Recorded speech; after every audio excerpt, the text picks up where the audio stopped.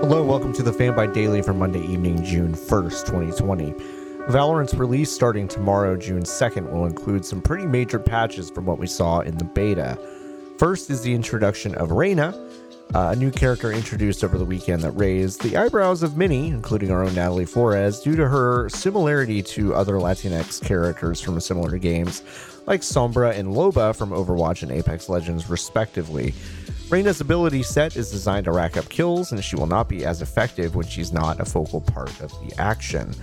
A new map called The Ascent will launch with the 1.0 patch, which looks like Venice, Italy, and will feature areas that can be opened up or closed off during rounds. Some characters will receive nerfs, Sage getting the most out of any character, and Jett has been buffed a bit with longer-lasting smoke abilities. Ranked play will not be available at launch, but sometime after, as Riot is still working out the bugs with that mode. Not a ton else going on in games today, so the only other thing I'll mention is Spawn on Me's A Lesson in Blackness episode that Khalif posted on Spawn on Me's YouTube channel this week.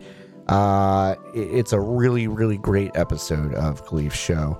It is a nearly 2-hour discussion with a panel of Black Games adjacent folks discussing their experiences, fears, views of this week and well beyond, and more. It is a often painful but vital discussion of the Black experience.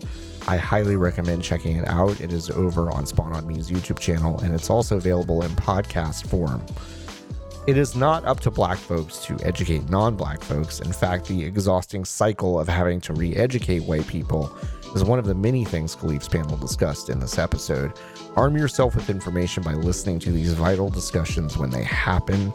Don't lose the language of these discussions. Look up stuff you don't understand. Black Lives Matter, and we will see you again tomorrow.